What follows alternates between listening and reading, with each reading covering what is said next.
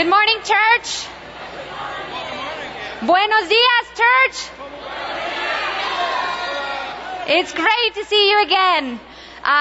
Worship was phenomenal again. Thank you so much. I try to keep it cool the second hour because the first time after they were done, I was exhausted. Like I could not talk. I had to go get water. And this time I played it cool, but it was still super powerful. Thank you so much, guys. All right, this morning we're going to continue with our series on the Psalms. And today's topic is going to address something that all of us can relate to. Every single one of us, older and younger, married, single, men, women, everyone. The one thing that we all have in common is that we all struggle, don't we? We all know what it's like to go through hardships. We struggle with different things. We may struggle with finances. We struggle with health, with relationships. We struggle in our hearts. We struggle with addictions, codependence, you name it. The consequences of our bad choices. I mean, the list is huge, and we all have that in common. What we don't all have in common, however, is the way that struggles affect us and how we respond to them. Have you ever noticed how some people may go through extreme hardship and then the best comes out of them and they come out of it stronger and wiser and just straight up better person? And some people may go through the exact same thing and the struggle leaves them beat up, defeated, broken. That's because wrestling with, dealing with our struggles, navigating that is not a skill that everybody has. And that, in a nutshell, is what I want to talk to you about this morning. I want to talk about struggles. And so the title of this message is Praying Through Our Struggles.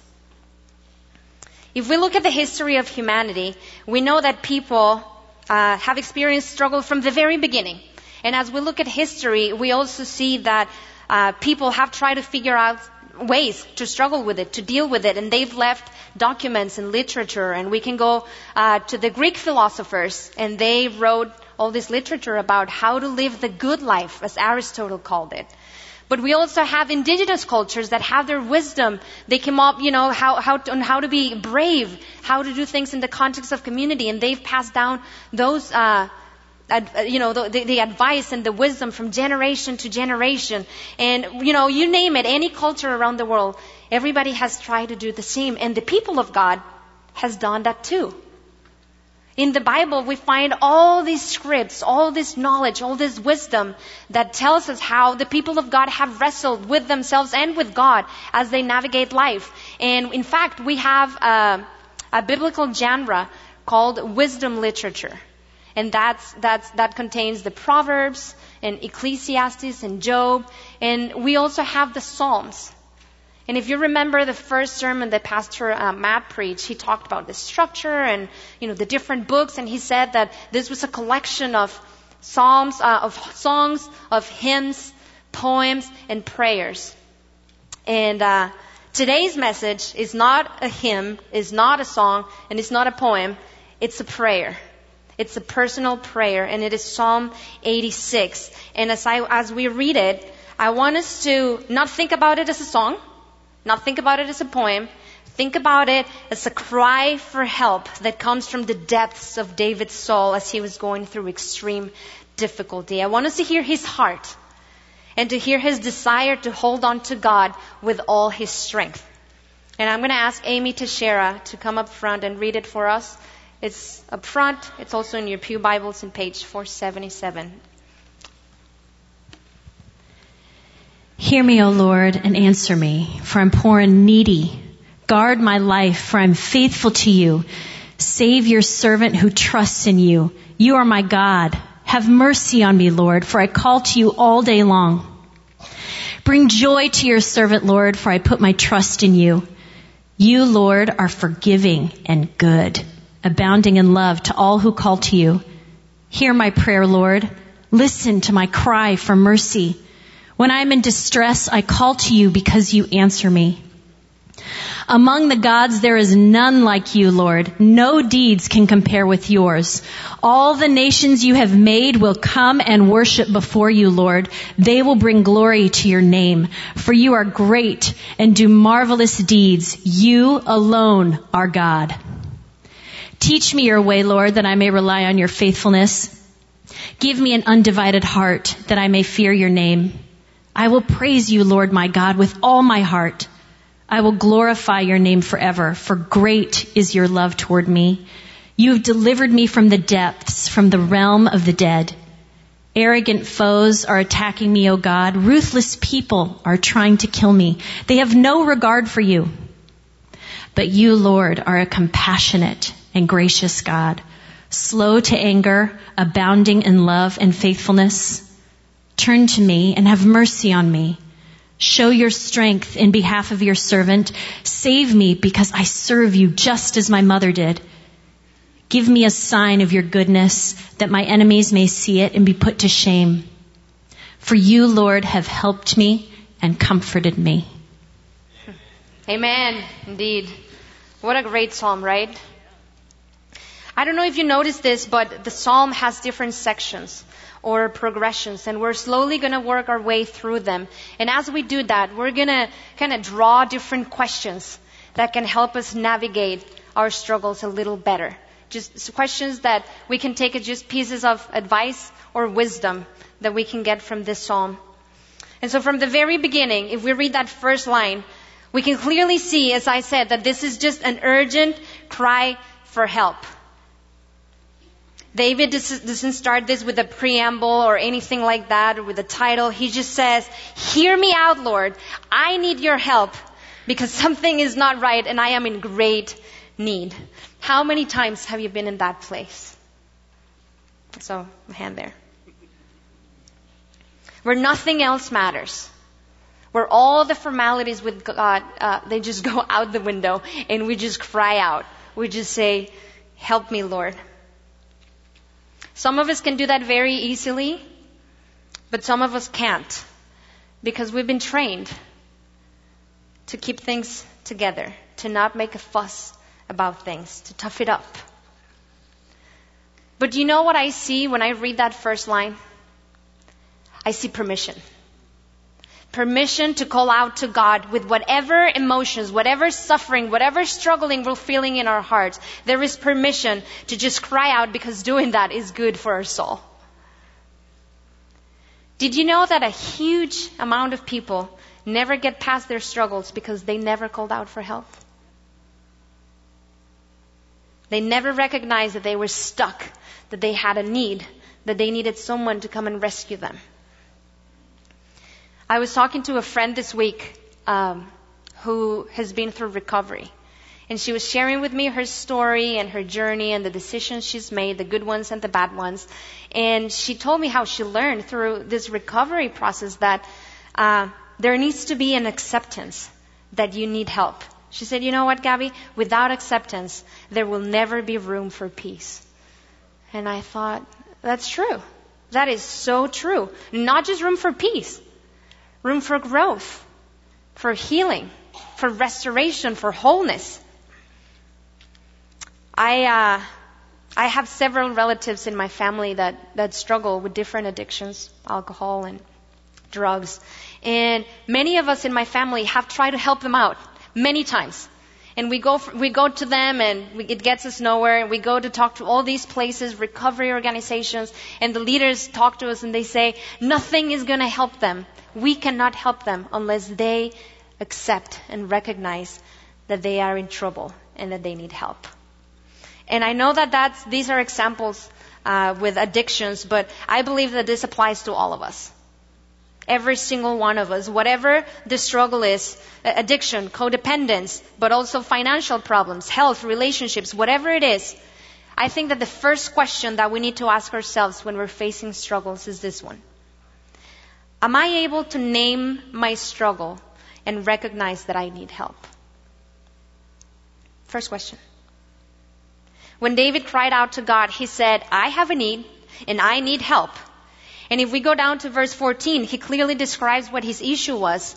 Arrogant foes are attacking me. Ruthless people are trying to kill me. They have no regard for you. He said that, but that is not the only thing that David said.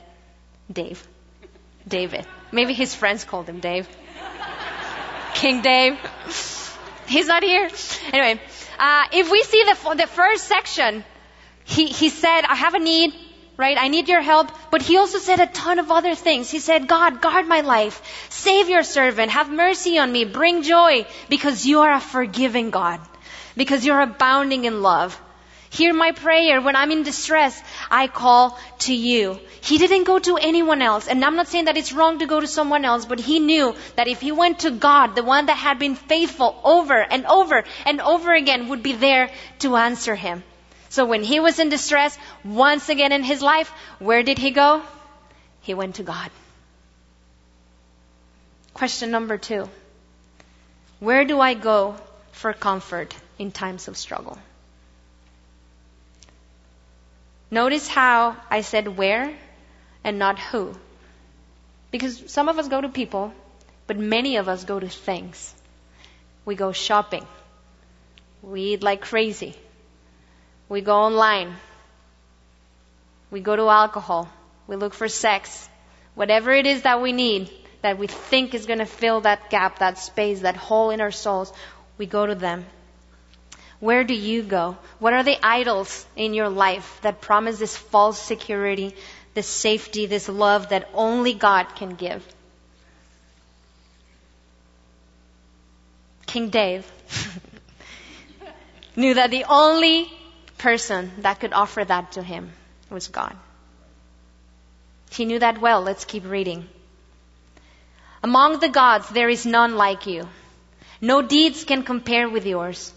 All the nations you have made will come and worship before you, Lord. They will bring glory to your name, for you are great and do marvelous deeds. You alone are God. You alone are God.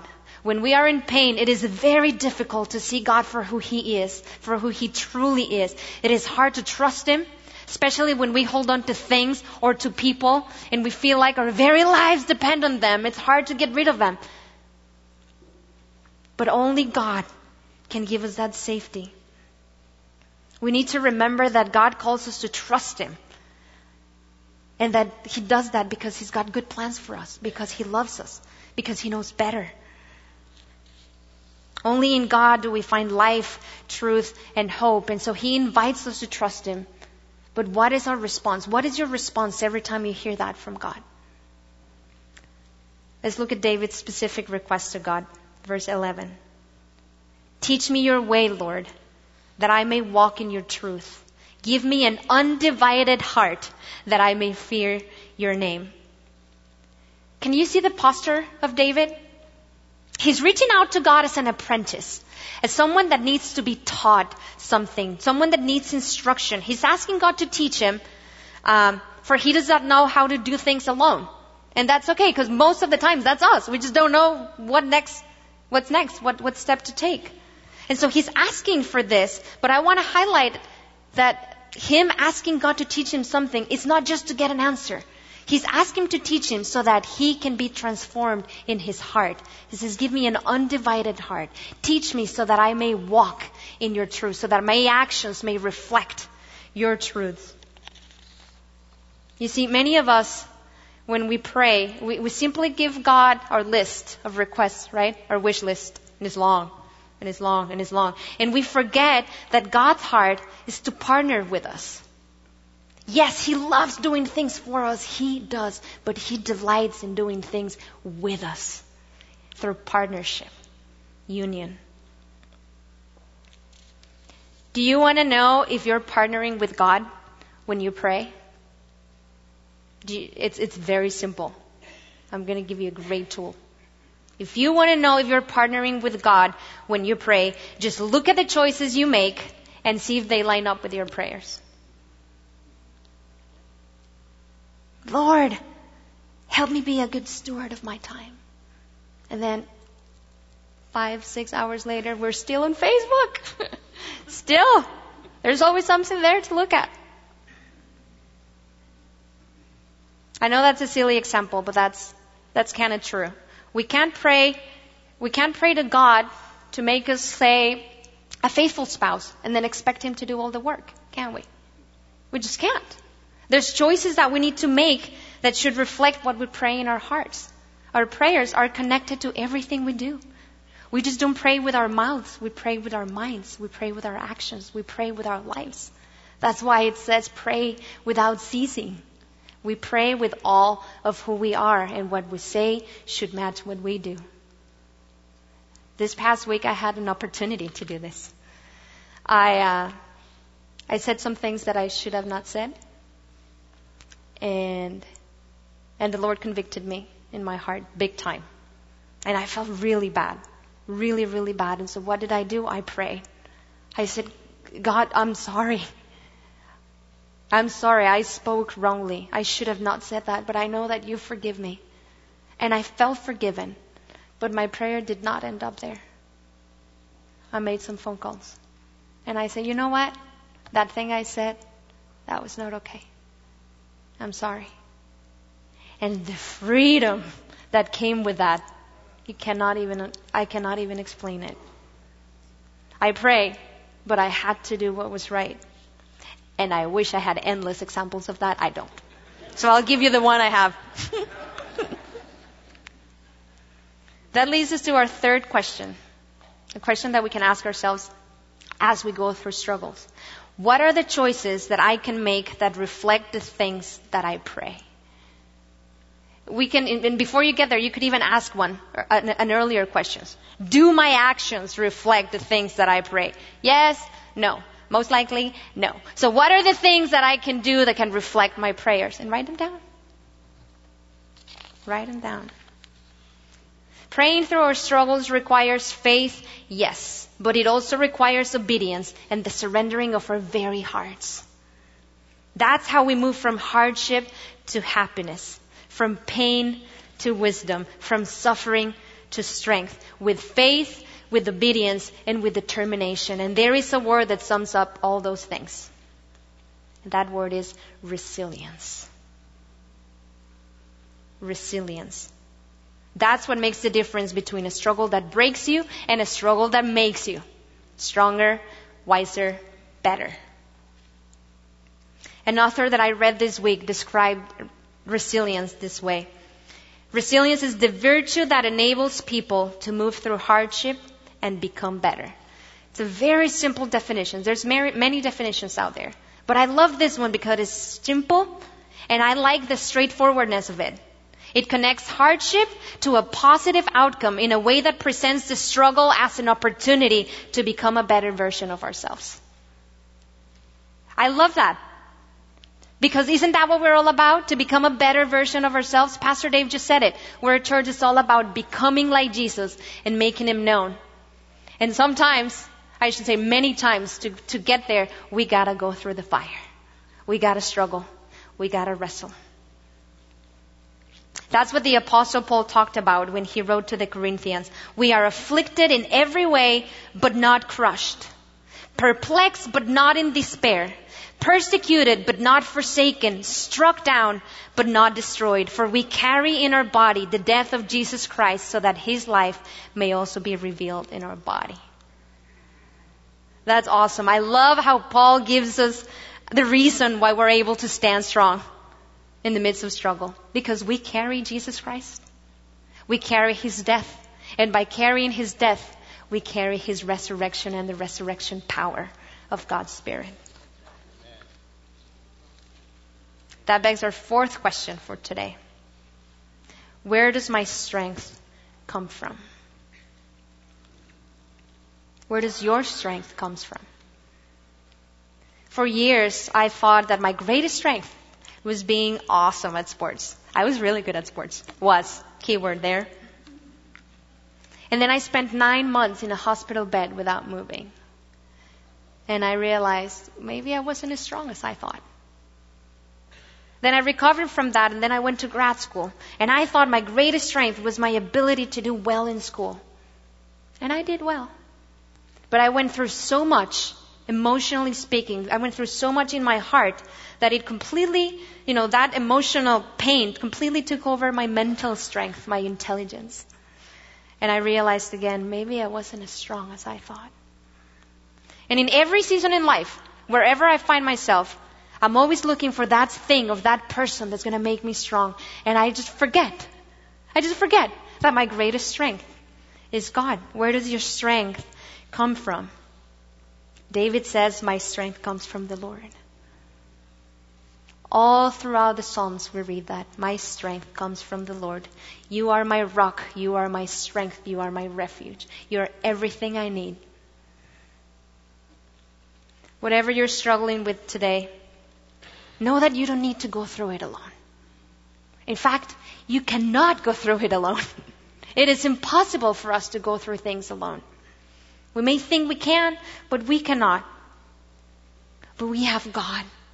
Always ready, always available, always willing, always desiring to partner with us, because He has promised that He would never leave us or forsake us. He promised to be by our side when we go through fire. And we know that when we are weak, He is strong.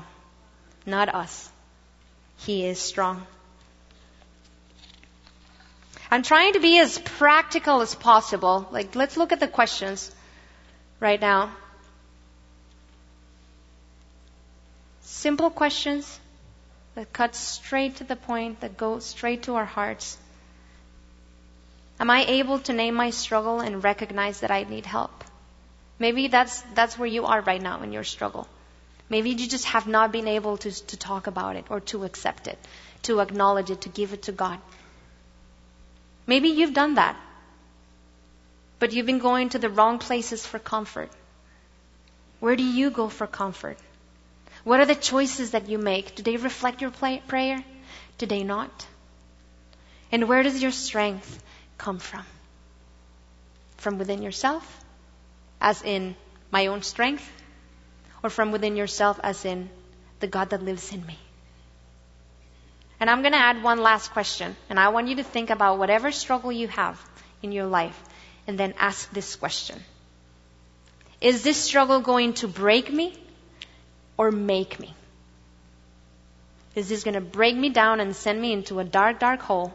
Or is this going to make me into the person that God intended me to be? Make you. Yes. And because I wanted to be extra practical today, I even put together a chart for you that you can take home with. I actually made copies. If you want a copy, you can find them at the Welcome Center, and they will be online as well.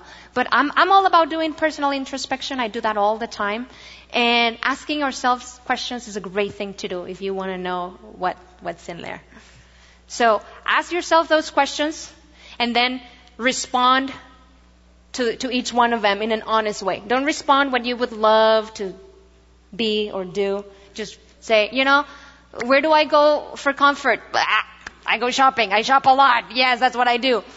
Truths from the Psalm, right? When I am in distress, I call to you because you answer me. And then write your new direction, a new choice, a new direction you can go to in your life. Take it, use it, do something with it. I think it's going to help you. Praying through our struggles, as I mentioned, it is a matter of faith. Yes, no doubt. But it's also a matter of resilience. And the more we unite our hearts to the heart of the Father, the more we'll realize that struggles come to our lives as invitations, as opportunities to learn something new, to grow a bit more, to trust in a new way, or to experience God's love in a more powerful way, in a personal way. Whatever you're struggling with this morning, know that in that difficult place, you are not alone. God is right there. And it is able and willing and desiring to partner with you, to take your life in a different direction, to help you push through. Know that in you is the very power of God that raised Jesus from the death. How powerful is that? You don't need anything else. God is always ready to guide us, protect us, empower us, and take us from victory to victory to victory. Many people say that their life is full of struggles, always going from one conflict to another. Let's change the language around and say, God is going to take me from victory to victory to victory, because that is how God is.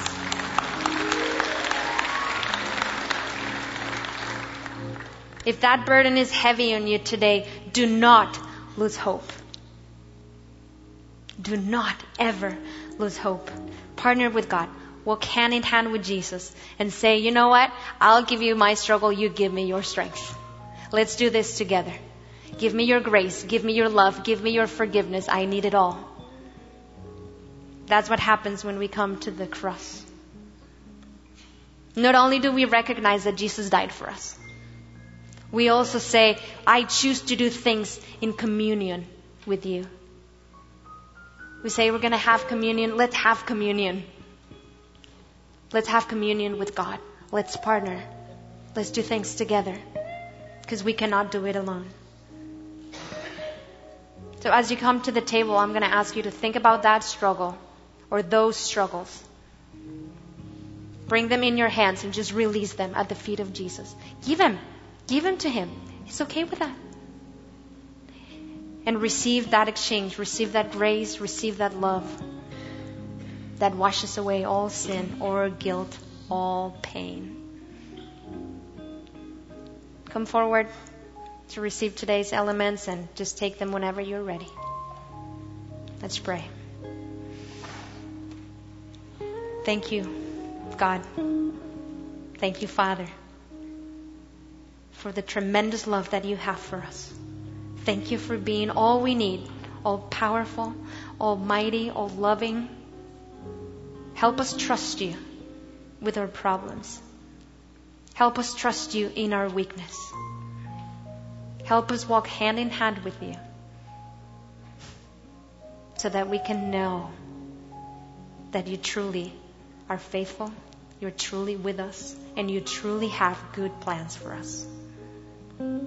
We come to you as apprentices. Help us. Teach us.